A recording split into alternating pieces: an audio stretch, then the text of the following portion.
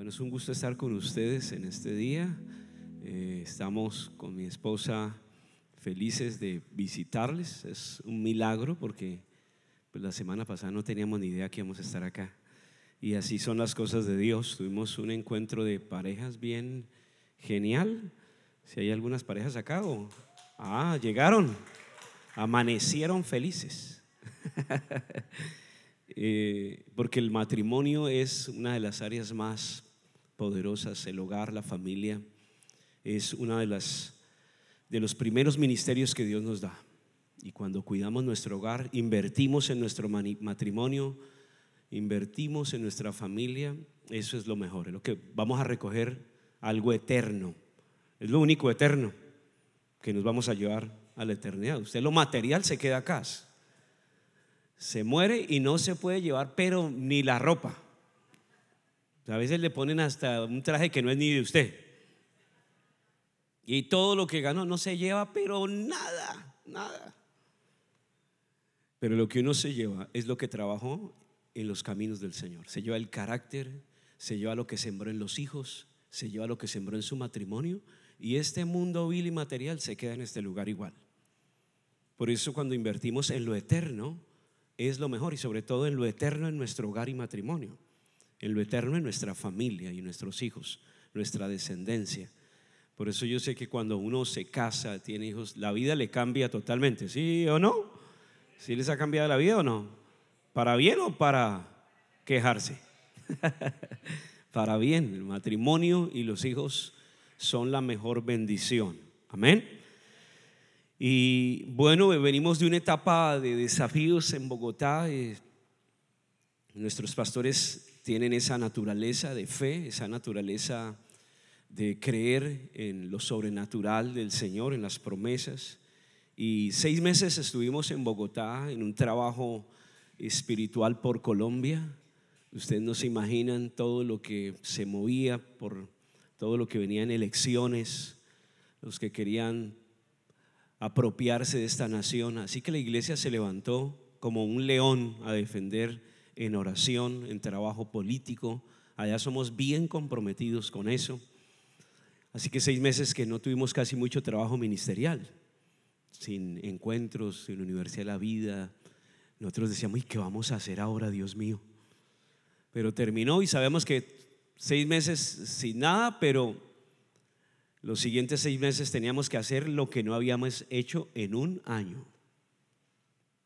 Y usted se imagina que ya llevamos 11 pescas y llevamos aproximadamente 14,000 personas nuevas ganadas en estas 2 semanas. ¿Cuánto le un aplauso al Señor por eso? Es algo que Dios ha traído a través de nuestros pastores. Él se ha dedicado, no es solo en Bogotá, sino en todo Colombia. Hemos tenido un trabajo de reunirnos todas las semanas, todo el pastorado de las sedes a nivel nacional de Bogotá, Colombia, porque todos estamos entrando en ese nivel de impactar nuestra nación, de volver a cobrar vida y volver a lo que el Señor nos llamó, que es ganar las almas. Amén. Y así que Dios venía trabajando con nosotros. Yo le hablaba a nuestro ministerio aún antes de que llegara junio. Yo les decía: tenemos que estar preparados, porque cuando el pastor esto se termine va a decir: bueno, ¿y cómo vamos con el ministerio? Así que anticipadamente tenemos que estar preparados, anticipadamente preparar equipos de guías, anticipadamente hacer una preparación espiritual. Y venía un tiempo de evaluación donde usted se tiene que evaluar, donde tiene que mirar cuánto hemos crecido, cuánto hemos avanzado. Y veíamos que había como una especie de estancamiento. Y fue cuando empezamos a orar y Dios nos dio una palabra. Yo le decía al Señor: yo quería volver a ver el crecimiento en nuestro ministerio, en líderes, en células, en la iglesia. Y venía esa evaluación y Dios nos dio una palabra, porque yo le preguntaba al Señor. Es más, yo pensaba en el tiempo atrás, cuando veíamos miles correr al altar. Cuando yo vengo desde hace más de 27 años en la iglesia, fui parte de toda esa revolución juvenil, y esa era la naturaleza que nosotros veíamos: miles de personas, miles de jóvenes. Estuvimos sumergidos en ese movimiento, en ese mover, en ver cuántas vidas se entregaban. Y yo miraba y yo decía, Señor, pero ¿cuándo vamos a ver otra vez eso? Y ¿será que tendré que usar algunas estrategias o unos cambios del pasado? Y ahí vino el Señor y me habló y dice, ¿y es que yo no puedo hacer nuevas todas las cosas? ¿Acaso yo no puedo hacer nuevas todas las cosas? Y para una persona que está hoy en este lugar, hoy puede ser su día cero, puede ser su primer día. Puede que hoy sea el día de hacer nuevas todas las cosas para esa persona. Y por eso ese es el poder de Dios, de hacer de hoy nuevas todas las cosas, en todas las áreas. Y la palabra que Dios nos dio fue en Mateo 9, que quiero compartirle. Mateo capítulo 9, versículo 14. Y usted va a encontrar allí la respuesta de parte del Señor para nosotros. Versículo 14 dice: entonces vinieron a él los discípulos de Juan diciendo, ¿por qué nosotros y los fariseos ayunamos muchas veces y tus discípulos no ayunan? Y Jesús les dijo: ¿acaso pueden los que están de bodas tener luto entre tanto que el esposo está con ellos? Pero vendrán días cuando el esposo les será quitado y entonces ayunarán. Nadie pone remiendo de paño nuevo en vestido viejo, porque tal remiendo tira del vestido y se hace peor la rotura. Ni echan vino nuevo en odres viejos, de otra manera los odres se rompen y el vino se derrama y los odres se pierden, pero echan el vino nuevo en odres nuevos y lo uno y lo otro se conservan juntamente. Amén. Entonces, cuando el Señor Jesús está hablando allí, Él está trayendo un nuevo proyecto a la vida espiritual de Israel. Él es el modelo de algo nuevo, revolucionario. Cuando Él llegó y empezó el ministerio, Él no fue a las sinagogas, no fue a los institutos, no fue a la gente profesional religiosa, no fue a buscar títulos. Él buscó a la gente más ordinaria tal vez y sin menos experiencia religiosa, y les hizo un llamado y les habló de que había un nuevo proyecto. Y esa gente que no sabía nada del plan que tenía el Señor aceptó el desafío. Entonces usted va a encontrar siempre en el discipulado del Señor Jesús que les decía: ellos lo hacen de esta manera, pero ustedes no. Ellos actúan de esta manera, ellos tienen esta vida religiosa, ellos aparentan, ellos dicen ser esto, pero no lo son. Ustedes no pueden ser como ellos. Y continuamente esa religión, continuamente ese liderazgo que había en el momento que llegó Jesús, se convirtieron en los peores contradictores del Señor, sus peores enemigos, sus peores perseguidores, sus peores murmuradores. Dentro de la audiencia del Señor Jesús venían los más religiosos a criticarlo, a mirar en qué se equivocaba, a murmurar de él.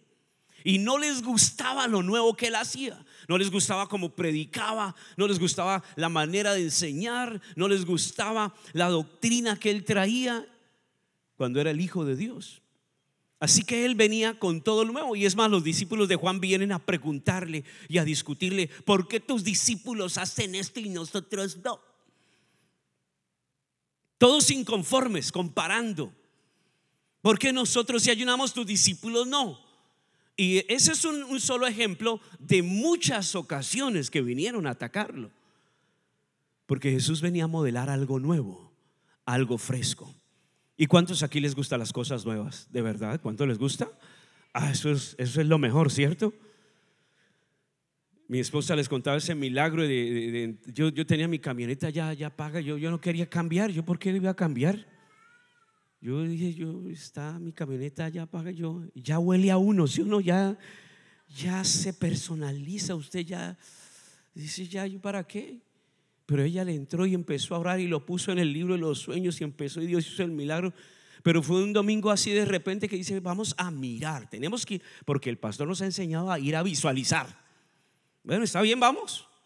Ay, cuando yo iba al primer concesionario y me siento en el primero, ya, ay, esa comodidad y esas nuevas así como que lo abrazan a uno, y el motor como enciende y le empiezan a hablar a uno, y yo no reprendo, yo salgo de este lugar. Y fuimos a otro y a otro. No, a mí ya me quedó yo cuando salí ya miraba rayado esa camioneta que tenía. Porque lo nuevo es atractivo, ¿no? Lo nuevo, usted siente que Dios mío, ¿de qué me estoy perdiendo? Y lo viejo demanda ya toca meterle billete. Ya empezó a presentar problemas. Ya pasaba aceite.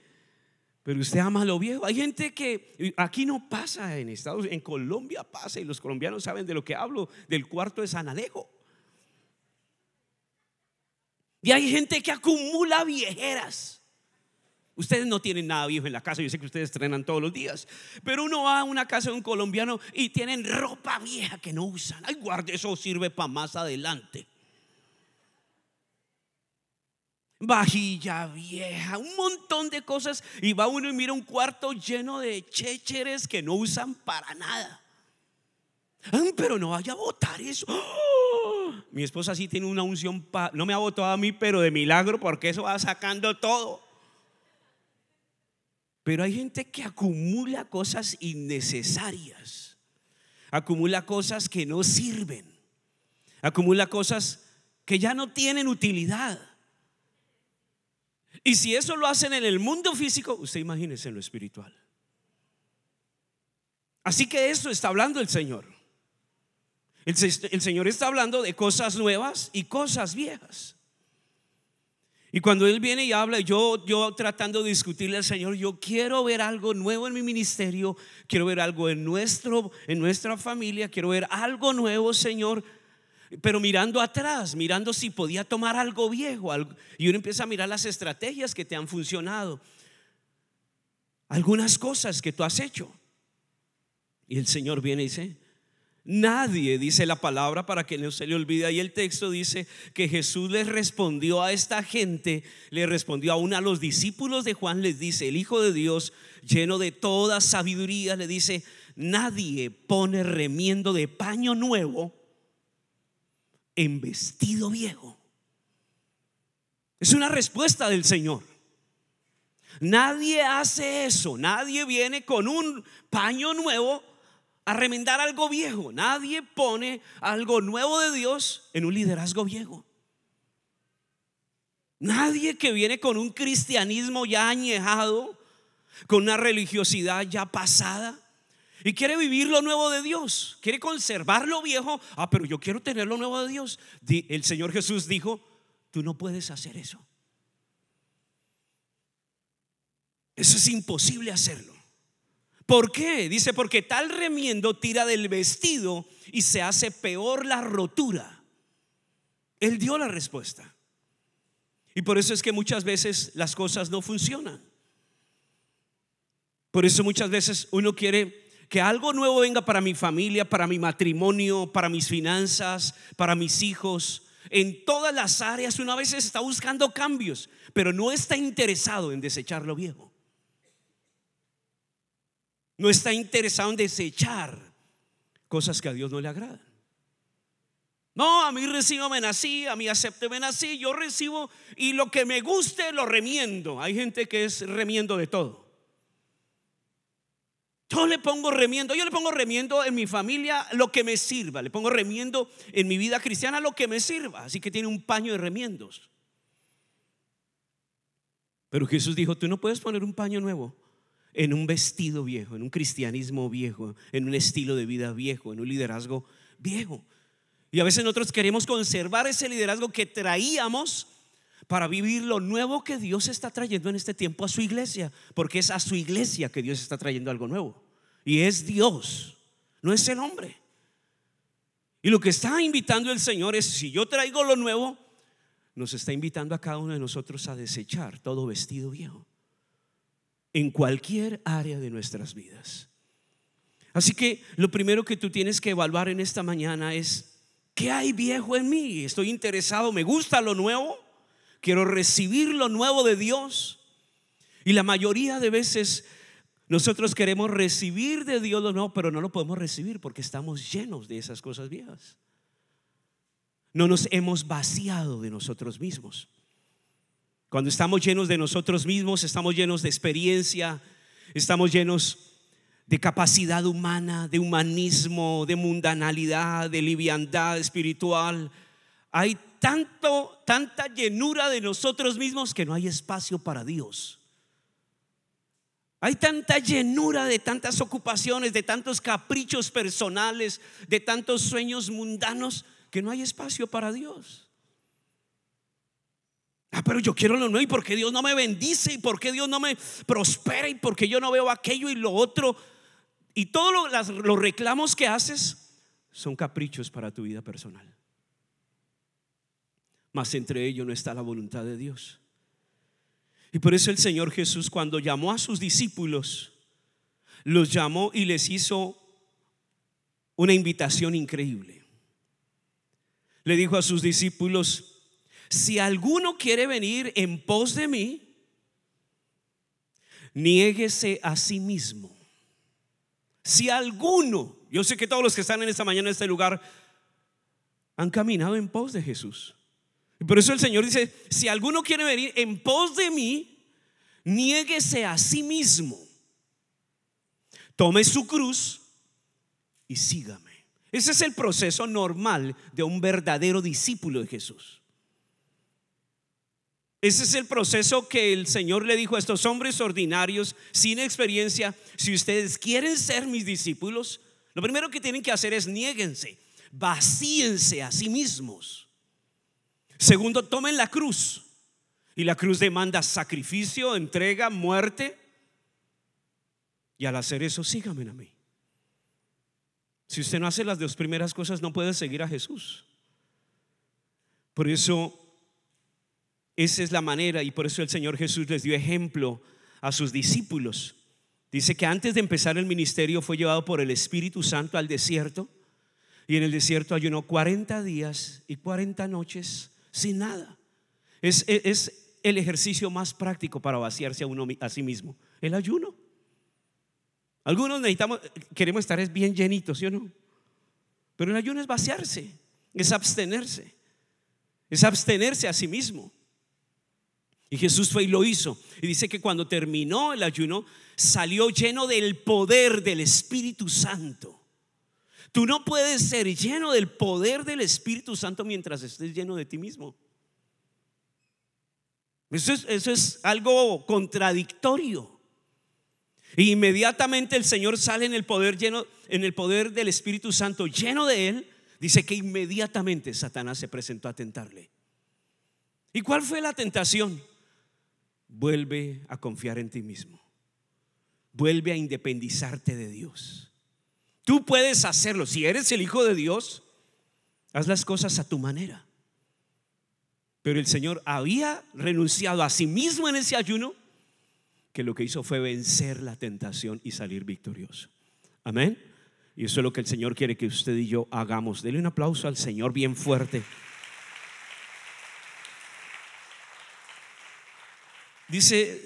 Dijo a sus discípulos: si alguien quiere ser mi discípulo, dice Nueva Versión Internacional, tiene que negarse a sí mismo, tomar su cruz y seguirme. Cuando nosotros estamos tan llenos y no hemos entendido ese principio de que continuamente el Señor nos llama a vaciarnos de todo lo que nos podemos llenar, porque a veces uno está lleno de temor, de negativismo, de traumas, de complejos, de tantas cosas que es lo más fácil llenarse de lo que este mundo ofrece. Y en la Biblia usted encuentra ejemplos de líderes extraordinarios que fracasaron porque Dios les encomendó una tarea y ellos no entendieron. Hay un ejemplo nomás, como para no tomar más tiempo en ese punto. Hubo un equipo que se le dio una oportunidad y se llamaron a 12 príncipes, a 12 representantes de las tribus. Y Moisés les dijo: ustedes tienen una tarea increíble. El futuro de este pueblo depende de ustedes. Solo tienen que entrar a la tierra prometida y mirar qué hay en ella y traer un reporte. Una persona que no está en ese nivel, pues todo lo que haga va a afectar. Y esta gente estos 12 fueron, miraron y regresaron. Y al abrir sus labios, al empezar a hablar, todo lo que hablaban iba contaminado de sí mismos. Todo lo que hablaban iba manchado de sí mismos. porque estaban llenos de negativismo, estaban llenos de fracaso, estaban llenos de derrota, estaban llenos de falta de fe. Así que empezaron: no, eso fuimos allá y esa tierra es lo peor. Eso habían gigantes, y si vamos nos van pero a atender, nos van a comer como pan, y nos veíamos a nosotros como langostas. Su lenguaje fue terrible, inmediatamente contagió a todo el pueblo. Porque cuando tú hablas de esa manera, no estás lleno de Dios. Escúchate, escucha lo que sale por tus labios, y eso nomás va a decir de qué estás lleno tú mismo. De la abundancia del corazón habla la boca, dice la palabra.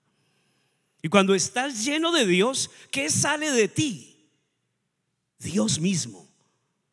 Dios mismo en tu casa, cuando estás en la mesa, cuando estás en tu alcoba, cuando estás con tus compañeros, en el lugar que estés, de ti sale lo que hay en ti. Por eso es tan importante cada día. Todos debemos ir a vaciarnos de nosotros mismos. Dios nos hablaba antes de la victoria, cuando Dios nos habló que tenía que hacer nuevas todas las cosas. Empezamos luego un ayuno, luego planeamos todo un encuentro de líderes y hablamos, hicimos el llamado a todos nuestros líderes. ¿Cuántos están interesados en ser un nuevo liderazgo? Y cerramos el encuentro para que fueran líderes, realmente líderes de célula, que tuvieran una célula abierta. Quien no tenía su célula no iba. ¿Líder de qué? Líder de mentiras. Así que logramos llevar 550 líderes de célula a este encuentro. Estuvo nuestro pastor César, estuvo la pastora Sara, estuvo el pastor Julián, estuvieron todos nuestros consiervos de Bogotá, nos ayudaron. Y fue el inicio de todo en junio, proyectados a que algo Dios nos iba a entregar, proyectados a que algo el Señor estaba preparando en nuestras vidas. Y recuerdo que allá en una de esas conferencias Dios nos hablaba tan claro, y Dios estaba quitando velos de nuestros ojos, porque cuando uno no puede ver la condición de uno mismo, es porque hay un velo. Entonces uno no puede ver lo que Dios le quiere entregar a uno. Es la tarea que nosotros tenemos que hacer. En primer lugar, hay que quitar lo viejo. Si tiene algún vecino cerca, dígale: hay que quitar lo viejo. Usted encuentra en Lucas 22, usted encuentra al Señor Jesús, aún Él haciendo todo el ejercicio de sacrificio y de entrega. El mayor lugar de vaciarse a sí mismo, usted lo encuentra en el huerto del Getsemaní. Llega el punto cumbre y llega el punto más álgido, donde el Señor Jesús logró decirle tal vez al Padre: Señor, si es posible hacerlo de otra manera, si es posible no tener que beber esta copa, que es beber el pecado de toda la humanidad, es mancharse por primera vez de toda la suciedad de esta humanidad, es por primera vez apartarse del Padre. Si es posible, pasa de mí esta copa, pero no se haga mi voluntad sino la tuya. Eso es estar vacío de sí mismo. Cuando tú estás haciendo tu voluntad, no creas que estás haciendo la voluntad de Dios. Cuando te cuesta hacer y tomar una decisión, una dirección de tu pastor, y batallas con eso. Yo he escuchado a algún discípulo mío que yo simplemente le da una dirección. Uno no tiene que decir: así te dice el Señor, para saber que Dios te está hablando. Voy a orar. ¿Voy a orar qué? Voy a ayunar, voy a ver para que me confirme. ¿Acaso Dios no puso tu autoridad para darte esa dirección? Porque la persona no ha entendido lo que es hacer la voluntad de Dios, sino siempre anda haciendo su propia voluntad. Y Jesús es el mayor ejemplo para nosotros. Y aquí hay personas que batallan con hacer su propia voluntad y la voluntad de Dios. Y Dios le llama a ir a ese huerto y experimentar esa libertad. Jesús dice que fue tal la agonía, tal el sacrificio, que derramó hasta grandes gotas de sangre. Y vino un ángel y le fortaleció, pero no echó para atrás. No dijo: no, yo conmigo no. Dijo: vamos con toda. Por eso esa sangre, ese huerto es el mayor ejemplo para cada uno de nosotros. El segundo ejemplo, que es más importante, no es más importante, sino es más intenso, que coloca el Señor Jesús, y dice la palabra, nadie, dice, ni echan vino nuevo en odres viejos. Primero habla del remiendo, luego habla de los odres. De otra manera los odres se rompen y el vino se derrama y los odres se pierden. Pero echan el vino nuevo en odres nuevos y lo uno y lo otro se conservan. Yo había estudiado y había escuchado y había predicado muchas veces sobre los odres, pero cuando me dio esa palabra el Señor, yo fui a estudiar y mirar cuál es el proceso de un odre. Para llegar a ser odre, primero es un animal, viene muchas veces de una cabra. Viene de esa naturaleza animal, como muchos antes sin Cristo éramos bien animales, ¿cierto? Y al conocer al Señor fuimos hechos nuevas criaturas. ¿Cuántos vivieron esa transformación? ¿O todavía está medio animal o medio? Primero, antes de la transformación era un animal. Tiene que haber un sacrificio. Toman su cuero y empieza una transformación. No es que de repente ya fue odre, no, el cuero pasa por un proceso de limpieza. Agua, aceite, agua hirviendo, aceite, agua, aceite, hasta que queda limpio, neutro. Y luego vienen y lo cocen, lo sellan y lo preparan. Y al prepararlo, entonces se dan cuenta que ya está listo. Y eso que estoy saltando algunos detalles de todo ese proceso para convertirse en un odre, para depositar algo dentro de él. Primero hay una transformación, como la transformación que debe vivir todo cristiano. El odre, no, la transformación no es externa. La transformación no es por fuera, no es cambiar hábitos externos y seguir siendo el mismo por dentro. Esos son los religiosos. Con eso fue lo que se enfrentó el Señor Jesús. Por eso los atacaba duramente, porque ese modelo religioso se preocupaban más de lo que la gente quería ver que lo que realmente ellos eran por dentro. Un perfecto religioso es el que actúa, imita, ay, cómo hablan los cristianos, ay, cómo saludan los cristianos, ay, cómo, para que todo el mundo vean que yo soy cristiano, pero en el fondo usted no es un cristiano, porque no ha habido una transformación de adentro hacia afuera, sino tiene acciones externas que dicen, ay, y por eso a veces uno se lleva severos decepciones que uno, ay, pero y él cayó y se fue de la iglesia, ay, pero tan santo que era, ay, oraba y cantaba tan bonito, porque usted veía algo externo, pero usted no conocía el interior de esa persona. Y no es lo externo, es lo interno. Y el odre no es lo externo, el odre es lo interno que hay en él. Y por eso cuando ya esté listo, cuando ya ha sido cocido y está preparado, viene el proceso de henchir, llenar del vino nuevo. Y el vino nuevo se impregna a él. Y dice que el vino nuevo empieza a tomar un poquito de fermentación y desprende unos gases. Y hace que el odre se hinche, se expanda, es elástico, está listo para los cambios. Por eso él es blando. No está diciendo, ay, ¿por qué cambiaron ahora? Ah, pero a mí no me gusta la alabanza. ¿Y por qué eso? ¿Y por qué esa dirección? ¿Y por qué aquello? ¿Y por qué lo otro? ¿Y por qué no lo hacen a mi acomodo? Así llegó un hombre. Yo sé que eso no pasa aquí en Miami. Hace poco llegó un hombre allá y me llevó un listado. Y es que a mí no me gusta y este desorden y aquello. Le dije, pero es que la iglesia no es para que tú te sientas, o sea, todo no gira alrededor tuyo. Le decía, usted tiene toda la razón. Necesitamos mejorar en tantas cosas. Pero todo lo que hacemos aquí es para agradar al Señor. Y si nos falta, lo tenemos que corregir. Pero no estamos haciendo las cosas para agradarte a ti. Lo hacemos, dice, y todo lo que hagáis, hacedlo de corazón, como para el Señor y no para los hombres. Amén. ¿Cuánto le da un aplauso al Señor por eso? Por eso Cuando nosotros empezamos a perder elasticidad, cuando nosotros empezamos a perder o nos empezamos a resistir a los cambios, pues eso es lo más complicado, porque eso está diciendo que nos estamos quedando viejos, que nos estamos convirtiendo en un odre viejo. Cuando empezamos a hablar, ay, es que un día Dios me usó, es que un día yo tuve, es que un día yo llegué, es que un día aquello, un día, y ahora, no, ahora nada. O sea, estás viejo.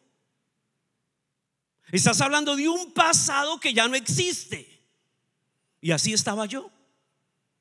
Y yo tuve, yo hice, y sacábamos y hacíamos. Y el Señor, ¿y puedo hacer todo nuevo ahora? Claro, Dios puede hacerlo nuevo hoy mismo puede hacer todas las cosas nuevas. Amén. Dios no tiene que volver al pasado, Dios no tiene que regresar a una estrategia humana. Dios tiene el poder de hacer las cosas nuevas en nosotros, en nuestro ministerio y en cada área que necesitemos que Dios intervenga. Y por eso dice que las consecuencias, usted puede recibir el vino nuevo, pero las consecuencias es que a veces el vino se echa a perder y usted se echa a perder. Porque el odre viejo se cristaliza. Un odre ya usado se cristaliza, ya ha dado lo máximo de sí. Y al echarle vino nuevo, el vino vuelve y hace el mismo, la misma operación. Opera de adentro hacia afuera. Opera de adentro, es algo que sucede en el interior del odre, no por fuera. Se le pone vino nuevo y al ponerlo dentro, algo, él vuelve y opera ese cambio. Y por eso nosotros pensamos que estábamos preparados ya para la pesca. Ay, tenemos un pastor que es maravilloso. Nosotros ya estábamos listos, nos faltaban 2 semanas. Trabajamos 4 semanas increíbles con nuestros 550 líderes. Tenemos 2 pescas, la primera en nuestro auditorio, 10,000 personas. Y teníamos los lunes reunión con todo el liderazgo, explicándole los detalles que íbamos a hacer, motivando, llevando la palabra de fe. Y recuerdo que ese lunes tuvimos reunión pastoral y luego yo fui al teatro y el pastor tenía una reunión con un ministerio en el 4º piso y le dio por pasar por el teatro. Y estaba nuestra banda tocando y uno de mis discípulos me dice: pastor, el pastor César está ahí al frente. Y yo fui, ay, sí, ahí está. Y yo fui y le dije: pastor, ¿cómo estás? ¿Quieres dar un saludo? Claro, yo doy un saludo. Y pasó y severo saludo, media hora ahí predicando. Y me pregunta, antes de subir a la tarima, me pregunta: ¿y estos son los valientes con los que va a conquistar? Yo: sí, pastor. Y estaba terminando de predicar: pase aquí todos los que están en pecado, con los que han guardado cosas ocultas. Y empieza a pasar y yo: uy, estos son los valientes con los que... Y llama a uno y le pregunta: ¿y usted en qué está? Y luego llama al otro y empieza a confrontar. Y unas cosas, gente robando, gente mintiendo, gente engañando. Y esta gente, ¿con estos vamos a ir a la conquista? Fue una lección que yo salí para recoger en cuchara de esa reunión. Yo dije: ¿pero qué estamos haciendo? Porque uno en pecado no va con la conquista. ¿Uno cómo va a ir con pecado oculto a la conquista? Y luego Erika pasa y llama y se da cuenta, nos dimos cuenta que habían entrado timoteos, personas que no eran líderes. Y preciso ellos fue los que el pastor cogió en otros días. Y Erika trató como de explicarle, lo llamó y trató como de explicarle: pastor, es que los que pasaron no eran líderes, eran timoteos. ¿Todavía están ahí? Sí, señor. Ah, bueno, ya voy para allá. Y volvió. Yo ya estaba ministrando y ya los había confrontado y ay, que lo otro y que si se cuándo. Y cuando lo veo entrar yo: ay, no, Dios mío, otra vez. Y como que él entró a demostrar: es que no eran líderes los que estaban en pecado. Y pasó. Y dice: pasen aquí los que se han contaminado en su mente, los que han luchado en su área sexual, los que han luchado. Y empiezan a pasar líderes. Yo: ay, no, Dios mío. Como diciendo el pastor: no eran líderes los que estaban en pecado. Mira los líderes que están en pecado. Y bajó gente en pornografía, gente batallando en sus pensamientos. Y él me decía: es que las personas piensan que porque han abierto la puerta al pecado, porque las personas muchas veces conciben el pecado Y por el hecho de no haberlo consumado, piensan que no están en pecado.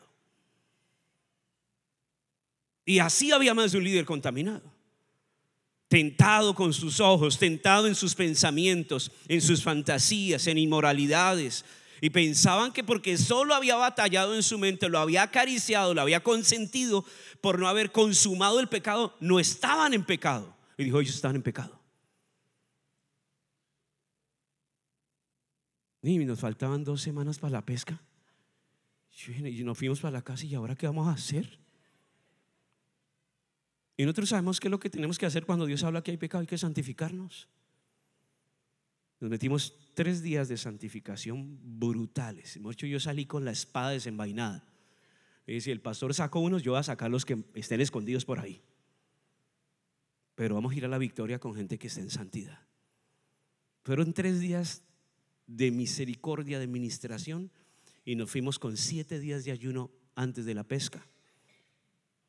Martes 30 de octubre, un martes entre semana en Bogotá, un día antes de Halloween. Mover cantidad de buses.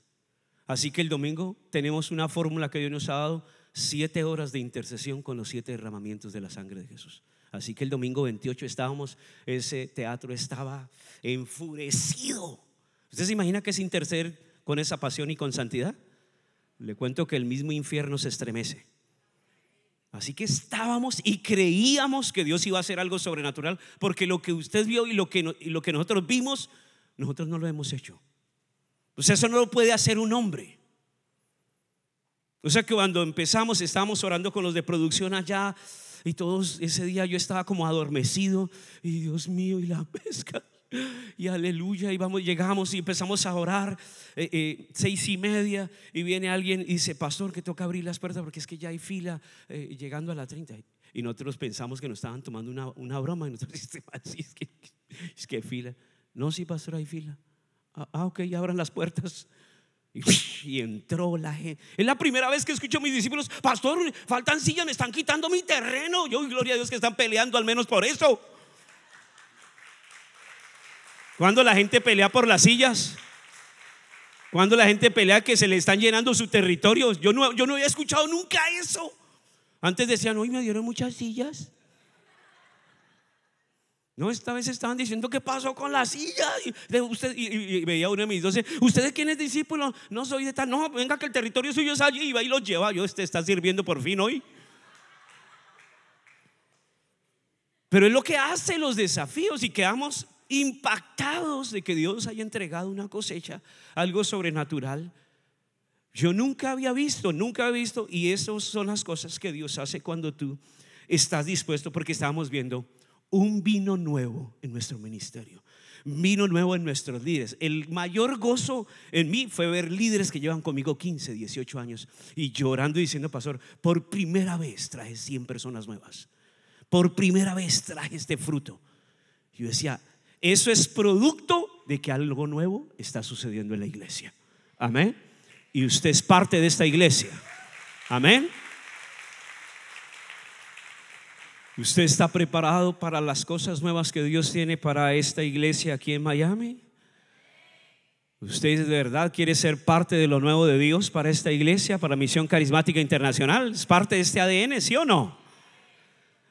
Pues es necesario que se vacíe a sí mismo. Es necesario renunciar a lo viejo. Es necesario renunciar a todo un pasado y decirle al Espíritu Santo: yo quiero ver lo nuevo. Este fin de semana, mientras estamos acá, cuando me llama, le escribe la pastora Johanna a mi esposa que si estábamos libres, pues le cuento que con esa pesca no estamos libres. Y ella dijo: no, pastora, pues no, es que toda la consolidación que se nos viene, ¿usted imagina consolidar 4,000 almas? Dice: pero los necesitamos. Este fin de semana, del jueves al lunes, que es mañana festivo, tenemos 1,000 visitas ya de las 4,000 personas nuevas que estuvieron en nuestra pesca. Eso es diciendo y haciendo. ¿Me hago entender? O sea, porque no es solo hacer una pesca y quedarse celebrando. No, el trabajo que se nos viene es tremendo. Así que están invitados a mi pesca el 12 de diciembre allá en Bogotá.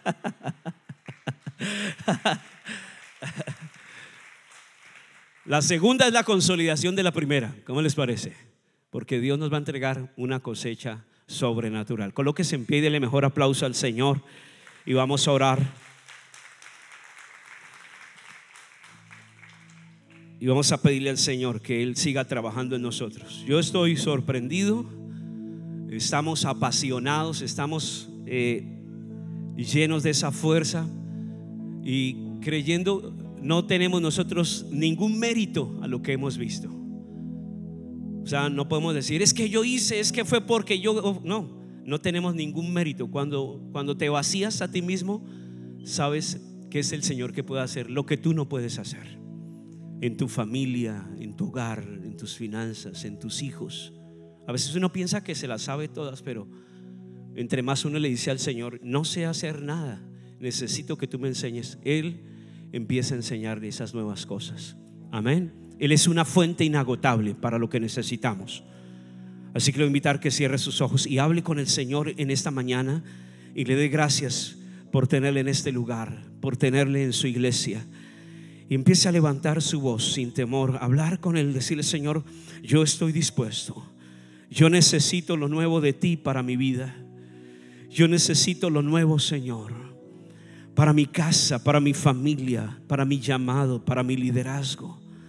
Señor, te necesitamos en esta mañana. Levantamos nuestras voces a ti, levantamos nuestras manos a ti, Señor, y clamamos para que algo nuevo venga a nuestras vidas, algo nuevo venga a nuestros corazones, a nuestro espíritu, a nuestra mente. Algo nuevo venga y visite tu iglesia, Señor, en este lugar. Tú puedes hacer nuevas todas las cosas hoy mismo en cada vida, en hogares que están en este lugar, en matrimonios, en vidas que están en este lugar, Señor. Padre, pido en esta hora que sea tu presencia manifestándose en cada vida. Ahí donde estás, levanta tu voz y dile: Señor, estoy dispuesto a quitar todo lo viejo de mi vida. Hoy vamos a la cruz de Cristo. Hoy vamos a la cruz donde fuiste y llevamos nuestro viejo hombre, toda vestidura vieja, toda religión del pasado, toda vida religiosa, toda vida que aparenta estar bien. Dísele al Señor, dile: lo llevamos a la cruz. Yo lo llevo voluntariamente a la cruz de Cristo. Todo lo viejo que hay en mí, todo argumento, todo pensamiento, todo hábito, todo argumento, dile: yo llevo todo pecado que haya permitido en mi vida, lo llevo a la cruz hoy. Me despojo de esas cosas en esta mañana, porque quiero, Señor, lo nuevo que tienes para tu iglesia. Y estoy seguro que tú traes algo nuevo para esta iglesia. Estoy seguro que has preparado algo nuevo, Señor, para cada familia de esta iglesia. Tú traes lo nuevo que viene de parte tuya, Señor, y queremos ser parte de ello. Dile al Señor: yo quiero ser parte. Yo no me quiero quedar fuera. Vamos, díselo con tus propias palabras: no me quiero quedar fuera. Habla con tu propia voz. No hables tímidamente, no susurres. Habla con voz fuerte y dile al Señor: yo no quiero estar fuera, quiero ser parte. Quiero ser parte. Yo quiero ser un odre nuevo. Quiero ser ese odre nuevo que es procesado por tu mano poderosa, que es procesado por tu gracia, por tu favor, Señor, porque es procesado, Señor, por la transformación que solo puede dar tu Espíritu Santo en nosotros. La transformación en nuestro interior. Dile: ven, Espíritu Santo, y comienza esa transformación en mi interior. Espíritu de Dios, eres el único que puedes hacer de nosotros odres nuevos para recibir el nuevo vino de parte de Dios, para recibir el vino nuevo que viene de parte tuya, Señor. Oramos en esta mañana y pedimos por tu presencia en este lugar. ¿Qué tal si levantas tu voz, iglesia, y oras pidiendo la presencia del Señor en este lugar? Pidiendo la presencia del Espíritu que transforma, que renueva. Levante su voz, dile: Señor, ven. Levante su voz en oración, que abra los cielos su oración, que abra los cielos y se escuche su clamor de que verdaderamente está interesado en lo nuevo de Dios para su vida, en lo nuevo de Dios para su llamado, en lo nuevo de Dios para el propósito de Dios. Dile: en esta mañana tomamos la sangre de Jesús que fue derramada en el huerto del Getsemaní. Dile: la aplicamos sobre nuestra vida, sobre tu iglesia en esta mañana, sobre cada familia que está representada en este lugar. La sangre de Jesús para vivir en el propósito tuyo, para caminar en el centro de tu voluntad, en el nombre de Jesús. Si tú has venido y sabes que Dios te está haciendo ese llamado, que tal vez has vuelto y estabas batallando, estabas mirando atrás, pensabas que te iba a ir mejor en el mundo, levanta tus manos, dile: Señor, no quiero mirar atrás, quiero lo nuevo que tú tienes para mí. En el nombre de Jesús, en el nombre de Jesús, oramos en esta mañana. Y vas a decirle: Señor Jesús, bien fuerte después de mí, todos juntos: Señor Jesús, en esta mañana recibimos tu palabra, y tu palabra trae vida, tu palabra transforma, tu palabra cambia, tu palabra llega donde el hombre no puede llegar. Por eso recibimos tu palabra y pedimos que esa palabra dé fruto en nuestro corazón, en nuestra manera de pensar. Te lo pedimos en el nombre de Jesús. Amén y amén. Denle el mejor aplauso al Señor en esta mañana. Me gustaría saber cuántas personas hicieron esta oración por primera vez. Levante su mano ahí donde usted está.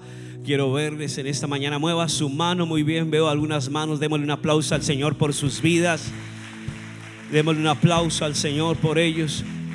Me gustaría que antes de terminar me dieran el privilegio de orar por ustedes. Vengan aquí adelante, por favor. Si usted viene por primera vez, Dios le ha traído con un propósito. Quiero orar por usted, por su familia. Usted que ha venido esta mañana a este lugar, Dios tiene algo nuevo para usted. Así que deje su silla por un momento y deme el privilegio de orar por usted. Acérquese, démosle un aplauso al Señor. Bienvenidos en esta mañana a la casa de Dios. Sean bienvenidos a este lugar. Nos alegra enormemente que estén en este lugar. Es un privilegio que estén con nosotros. Solo dos cosas quiero recomendarles. Lo primero, dice la palabra que Dios es el primero interesado en nosotros. Por eso dice que Él nos ama. Dice la Biblia que Él nos ama, que nos amó de tal manera que envió a su Hijo unigénito, para que todo aquel que en Él crea no se pierda, sino tenga vida eterna. Así que llévese eso en su mente. Hay un Dios soberano sobre todas las cosas que le ama. Amén. Y nos amó de tal manera que dice que entregó a su Hijo por nosotros. Pero para entrar en esa nueva vida en Cristo, necesitamos recibir a Cristo. Los discípulos del Señor Jesús le decían al Señor Jesús: muéstranos al Padre. Y Jesús les dijo: quien me ha visto a mí, ha visto al Padre. Entonces le dijeron: entonces muéstranos el camino. Y Jesús les dijo: es que yo soy el camino, yo soy la verdad, yo soy la vida. Nadie va al Padre si no es por mí. Si tú y yo queremos ir al Padre Celestial, lo podemos hacer hoy mismo a través de Jesús. Pero es necesario que le recibamos en nuestro corazón como nuestro Salvador personal. Amén. Dice que Él está a la puerta y llama. Él hace días ha estado golpeando las puertas de su corazón. Tal vez hace días alguien Dios usó para que usted viniera y usted como que le sacaba el cuerpo y usted como que y usted dijo: bueno, tocó hoy. Pero es que hoy era el día. Amén. Hoy era el día porque el Señor estaba golpeando las puertas de su corazón. Dice: si alguno oye mi voz y abre la puerta, yo entraré en él y cenaré con él y él conmigo. Al salir de este lugar, usted debe llevarse esta certeza en su corazón: Jesús va en su corazón, Dios va en su corazón. O sea, no, usted no lo va a buscar externamente, porque Dios ya va a ir internamente en su corazón. Y al estar Jesús en su corazón, Él va a traer vida, va a traer una nueva historia para su vida. Amén. Va a traer sanidad a su hogar, sanidad a su salud, sanidad a su familia, a sus finanzas, porque eso es lo que hace Jesús cuando viene a nuestra vida. Amén. Así que me gustaría que pusiera su mano en su corazón y haga esta oración conmigo, esta oración voluntaria, y le diga: Señor Jesús, te doy gracias porque sé que no es una casualidad, sé que es el interés tuyo y el propósito tuyo con mi vida. Gracias, Señor, porque creo en ti, Jesús, que eres el Hijo de Dios, que moriste en la cruz del Calvario por mí y resucitaste y estás sentado a la diestra de Dios. Hoy abro mi corazón y te invito a que entres en él y seas mi Señor y mi Salvador personal. Haz de mí una nueva criatura, haz de mí una nueva creación. Escribe mi nombre en el libro de la vida y no lo borres jamás. Te doy gracias, Señor, en Cristo Jesús. Amén y amén. Bienvenidos a la familia de Dios. Sean bienvenidos en esta mañana. Queremos atenderlos, queremos orar por ustedes, seguir pendiente de ustedes. Queremos que sigan a este grupo de servidores, por favor. Ellos le van a atender aquí unos momentos en este salón. Bienvenidos, acompáñenlos. Bienvenido esta mañana a este lugar. Sea bienvenido. Dios te bendiga. Bien fuerte ese aplauso al Señor por cada uno de ellos.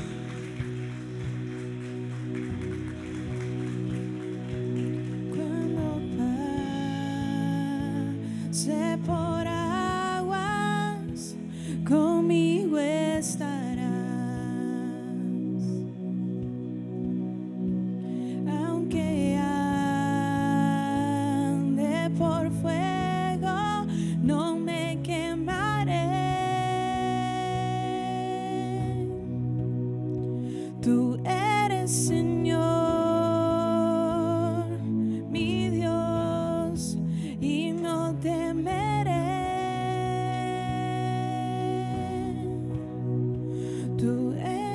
Póngase en pie y dele un aplauso al Señor bien fuerte. Todos puestos en pie, vamos a darle gracias al Señor por esta reunión. ¿Cuántos salen en bendición en esta mañana? No les escuché. ¿Cuántos salen en bendición? ¿Cuántos salen a conquistar? ¿Con un vino nuevo? ¿Si salen con un vino nuevo o no? Amén. Vamos a darle gracias a Dios por esta reunión. Padre, gracias por esta reunión. Bendecimos tu iglesia. Que esta sea una semana sobrenatural sobre sus vidas. Que tu palabra dé fruto al 100%, en el nombre de Jesús. Amén y amén. Dios les bendiga. Salude 5 personas. Mañana hay reunión de hombres, así que no se pierda esa reunión. Dios les bendiga y les guarde.